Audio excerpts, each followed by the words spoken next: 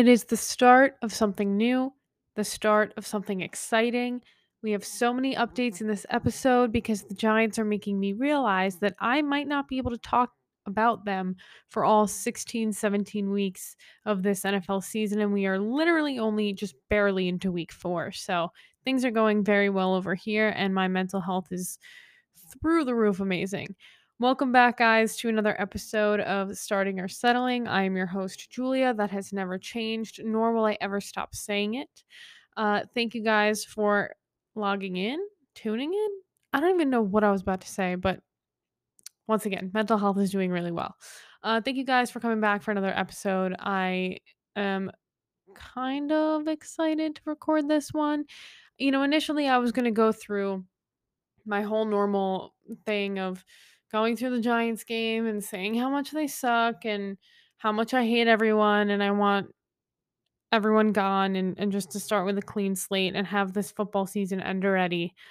Which is a lot coming from me because I literally look at NFL football as Christmas. Like, to me, every single Sunday is a holiday. And the Giants are making me lose that love at this moment just because of how bad they are. Like, it's one thing to be a losing football team, it's another thing to look so inept on the field.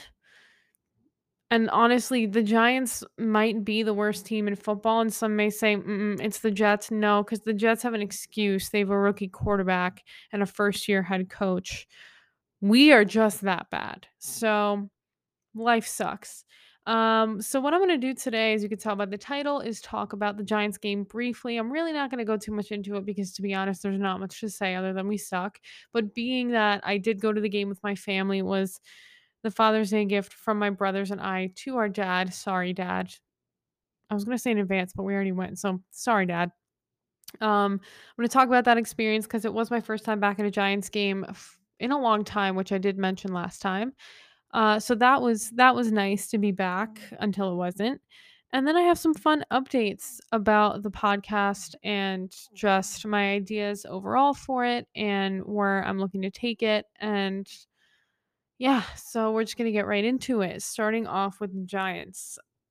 Giants lost 17-14. There's really no statistics to read off to you because I don't think statistics would properly sum up this game given that genuinely offensively, I should say, the Giants outplayed Atlanta in the first half. I'd say for the first 2.5 quarters, the Giants outplayed Atlanta.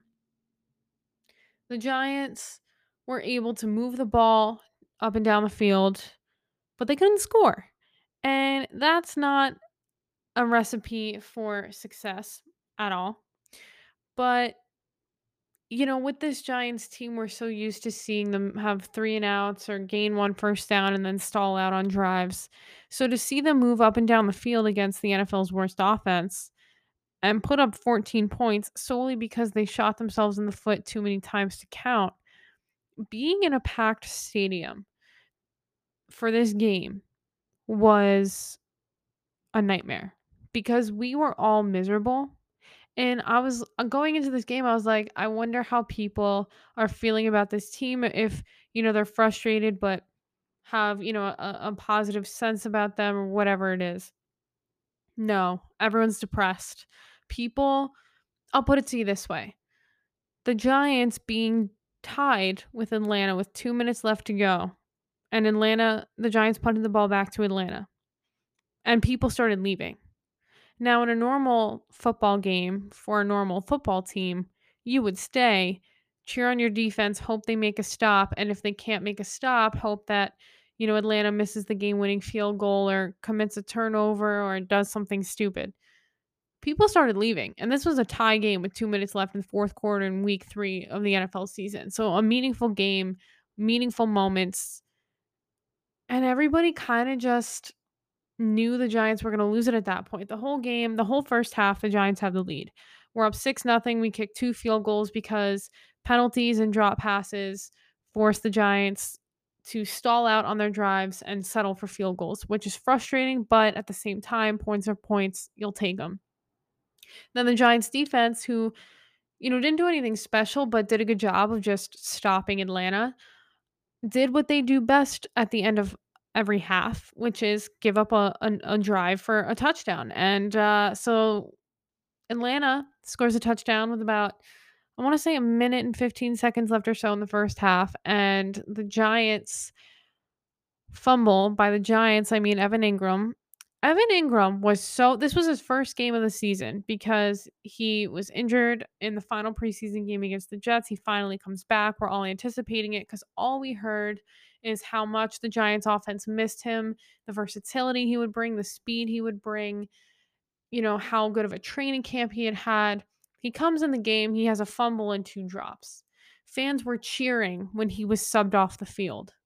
I mean, that's the state of the union right now, okay? That's the state of the New York Giants as an organization. We are so hyper focused on all the mistakes because there's just so many and they consume these games that we notice more when bad players leave the field rather than when solid plays are actually made because they're so few and far between. There's nothing to cheer for. The game itself sucked. It was forget the fact that we lost. It was a boring football game. There was nothing to watch. It was punt, punt, punt, field goal, punt. Like it was so, so bad. So the Giants, after winning the whole first half only by 6 points, go into halftime losing by one. Nobody's happy. At halftime is what we really all came for, Eli's jersey retirement ceremony, and he was being inducted into the Giants Ring of Honor, and everyone's chanting Eli's name and cheering for him, and it was all happy. And here was interesting, and this made the rounds on social media already. The Giants owner, John Mara, gets up to speak, give a little speech for Eli. He starts getting booed immediately. And normally, I would say how classless that is because, this is about Eli, his achievements, celebrating him. This isn't about our displeasures with the current team. But what John Mara has done with this football team, or I should say, has not done with this football team over the course of the past almost 10 years is an embarrassment. It's one thing to, be in it consistently and maybe just miss out on the playoffs or make it to the playoffs, but, lose in the first or second round. It is not normal to be so bad that you are a laughing stock in the NFL. But that's where the Giants are at. That's where we're at. And he deserved every single boo, every single insult, every single ounce of frustration that was thrown at him because the garbage display that we saw on Sunday at MetLife Stadium is just unacceptable. And, my dad is one of the most positive Giants fans you'll ever meet to almost an annoying extent sometimes because he gives a pass to a lot of players and coaches in hopes that things can get turned around because he firmly believes in the systems that are in place. And he's like, we hired this guy for a reason. You got to give him time. We signed this guy for a reason. We got to give him time. And that is fair sometimes. And he's been right. Early in Eli's career, I've said this before on this podcast, everybody was hating on Eli because he threw a lot of picks and the Giants they were fine. They weren't great though. And my dad just kept telling everybody, wait, I'm telling you, he's going to be great. And he ended up being great. Obviously, he's going to be probably a first ballot Hall of Famer, if not definitely a Hall of Famer. And he's no one will ever wear the number 10 for the New York Giants organization ever again, as they shouldn't. And he's a legend in New York forever. And he ruined the last 5-ish, 6 years of Eli's career. But for all of those years, we were blaming Eli because it was easy to. And Eli took it on the chin and he kept his head up high and he kept defending his teammates and kept taking responsibility for the poor play of the team when in reality he had no offensive line. He had a year or two of solid wide receivers. I only say solid because the Miami boat trip, everybody knows about that, so I'm not going to get into it.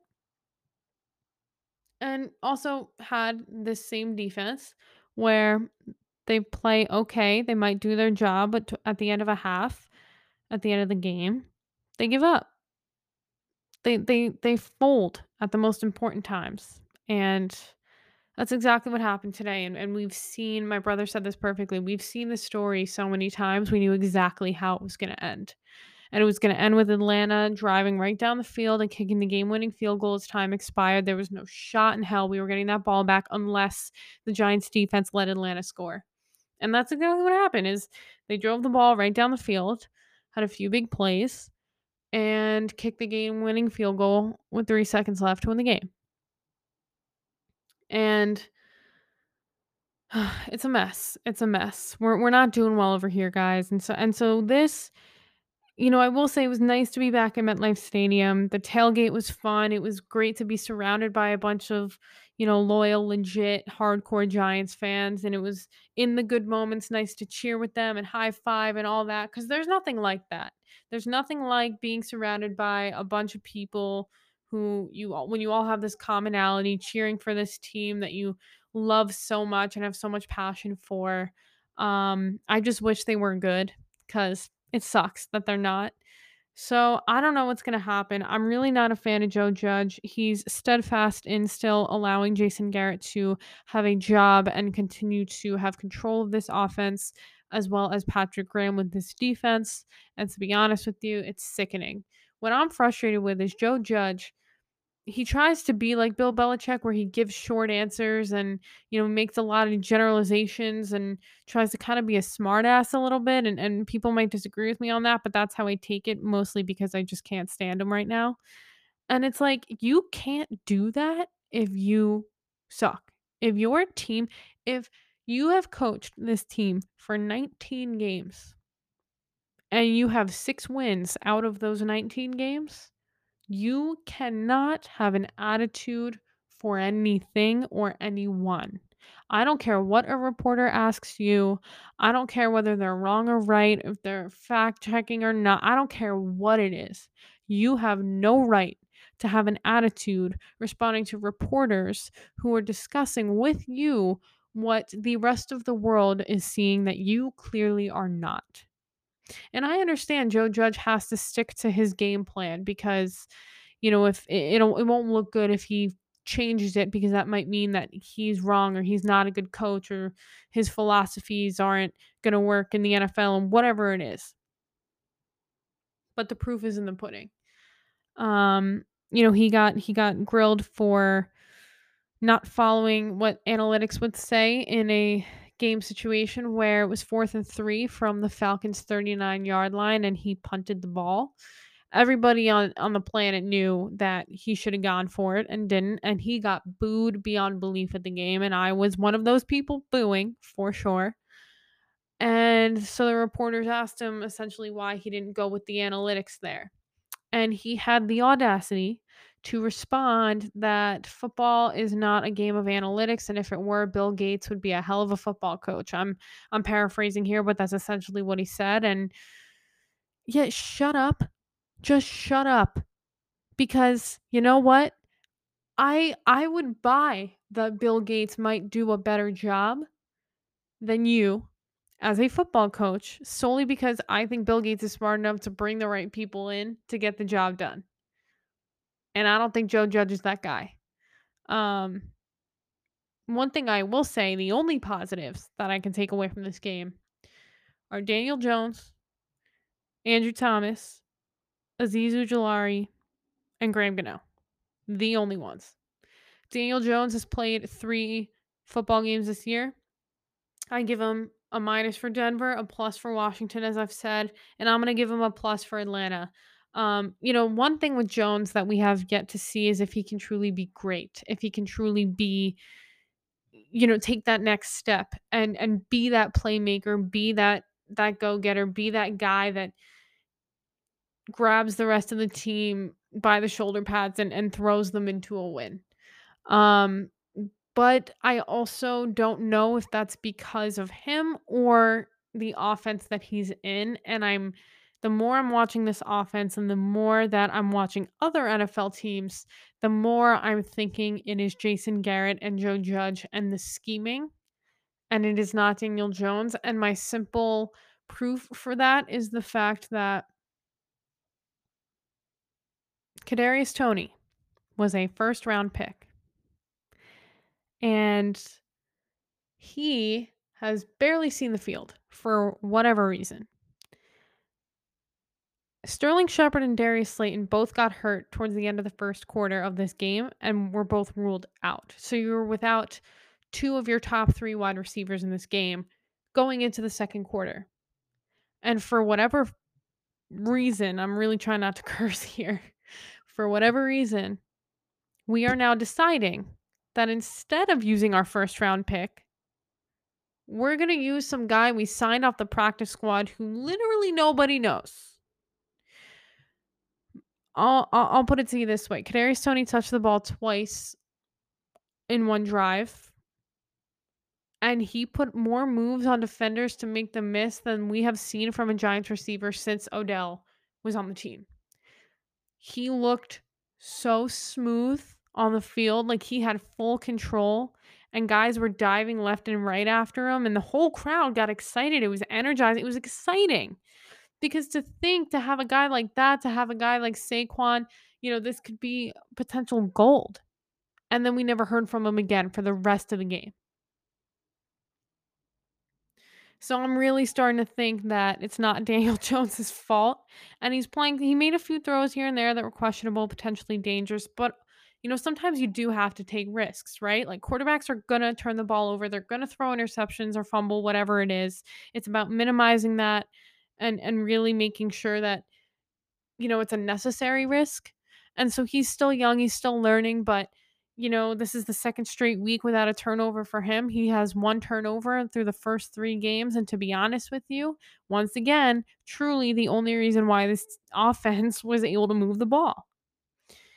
Um Andrew Thomas through 3 weeks. We haven't said his name.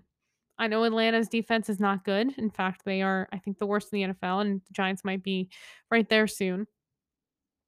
But through 3 games, we literally have not heard his name, which is the best thing you could say about an offensive lineman because that means no sacks, no pressures, no turnovers he caused, no penalties or anything like that. So hats off to Andrew Thomas because he was catching so much heat, especially after the last preseason game against the Patriots. Sorry, I think I said the Jets before. I meant the Patriots. Um, so hats off to him because he's killing it right now, and he's looking like he was well worth the pick that we took him at. That was heavily criticized by the rest of the NFL. So I will tip my hat to Dave Gettleman on that, even though I don't really wear hats, because it's looking like a good pick right now. Aziz Ujulari we took in the second round, I believe, this year, an edge, a pass rusher, defensive end. 3 sacks in 3 games with a forced fumble that was huge towards the end of the first half this year. Um, that's huge because our Giants defensive line has not been able to get to the quarterback or cause really any havoc at all in the backfield. So for him to have 3 sacks through 3 games and really be the only bright spot, as frustrating as that is, if this Giants defense was half of what they were last year, we'd be talking about them a lot more, but because they're just so bad, we aren't. So I do want to shout that out because that's impressive. That doesn't happen very often. So very excited about him. And Graham Gano he's killing the game still. He only had to do it twice, but he still is perfect on the year. So we're going to knock on wood for that one, although I don't think it's really going to matter that much because I legitimately don't see the Giants winning a football game this year. I don't care who we play. I don't care where we play. I don't care how many injuries the other team has. I don't care if the entire opposing team has COVID, which God forbid, I hope that does not happen. But I don't care if none of them make it to the game. We would still find a way to lose. And so for Mr. Joe Judge, Mr. Fundamentally sound, technically sound, clean, smart football over there on his high horse, buddy, your team ruins drives by drawing penalties, dropping the football, and just making the most inopportune mistakes.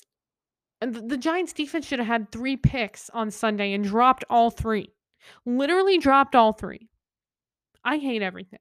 I really do. So that was my take on the Giants. I'm you know, not happy, as you can tell, which is why it is leading me into these updates that I'm very excited about. Um, because the Giants are so bad, it made me realize one, I really don't think I'm going to be able to talk about them all year. But two, what am I actually going to talk about? Like the football season realistically only takes up about 5 months of the year. And for the Giants, given how they're playing, that's more like 4. So, what am I going to do for every other month that football isn't happening?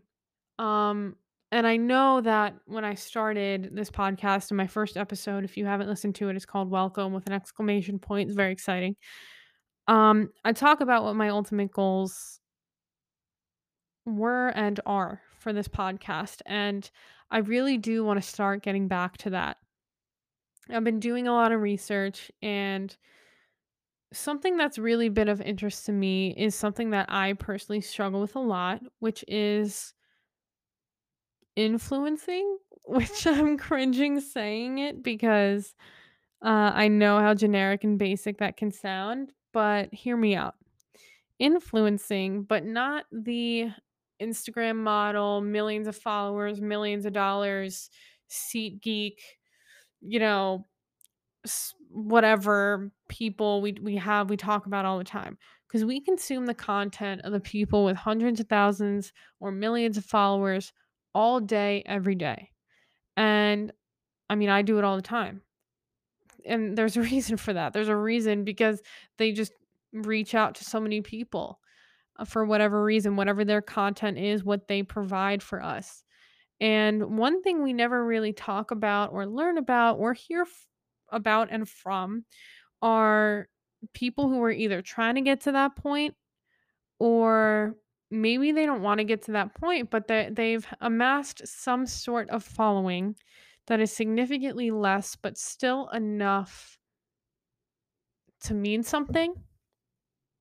And so, specifically, I'm talking about the micro to nano influencer space.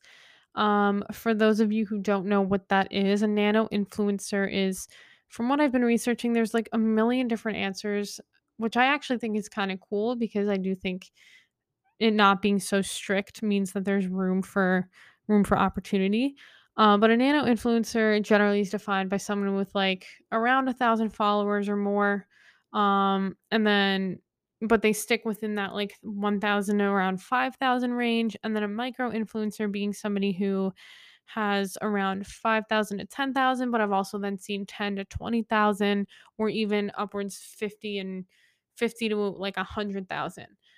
But I don't think it's 100. I think once you hit 100K, you're much more. I'd say even 50K, you're much more than a micro influencer. Not to say though that that's a bad thing to be a micro or nano influencer. In fact, I think it's super interesting because putting yourself out there is super hard. This podcast and trying to figure out how I am going to really put my all into it and really, you know, get my feet wet and start promoting it more and sort of being it more, because ultimately that's my goal, right? My goal is to do this for a living. Now I'm not right now because I this would not if I if I tried to live off my podcast, i I would have stopped eating 7 weeks ago. Like they're just that's not happening right now, but that doesn't mean it isn't possible one day.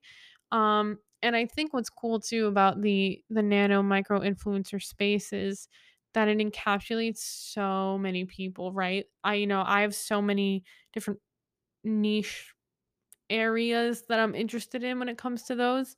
Whether it be real estate, whether it be fashion, whether it be sports, um, health and fitness, nutrition, things like that. I think it's so interesting to hear from people who have a smaller following, but in a sense, that intimacy just means that much more because you're really touching people, um, on a more frequent basis. That might have sounded a little weird, but, like, you know what I mean.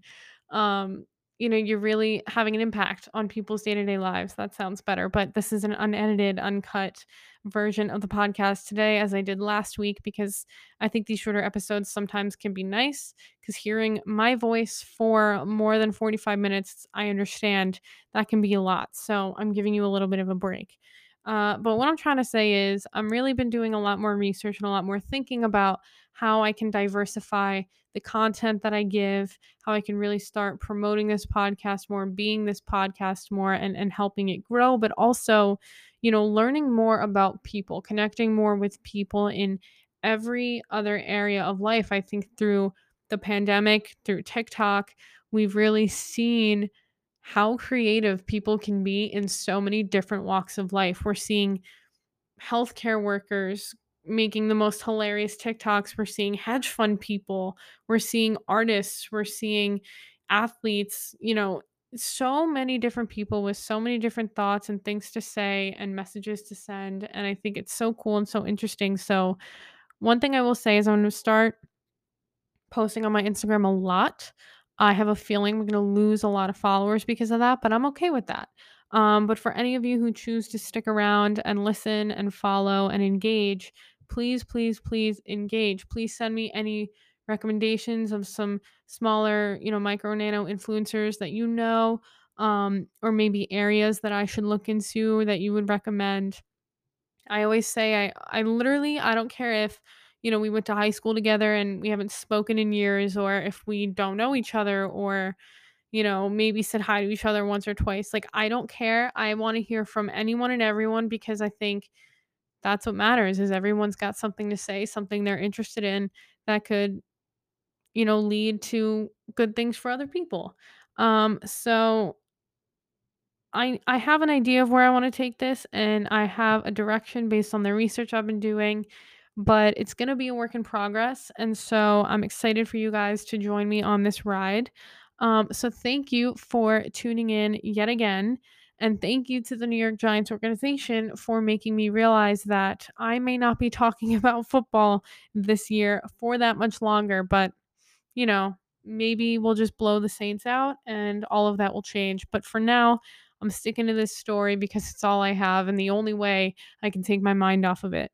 So, like I said, please feel free to reach out, give me any recommendations, anything you're interested in. I would love to hear from you guys, and I'll catch you next time.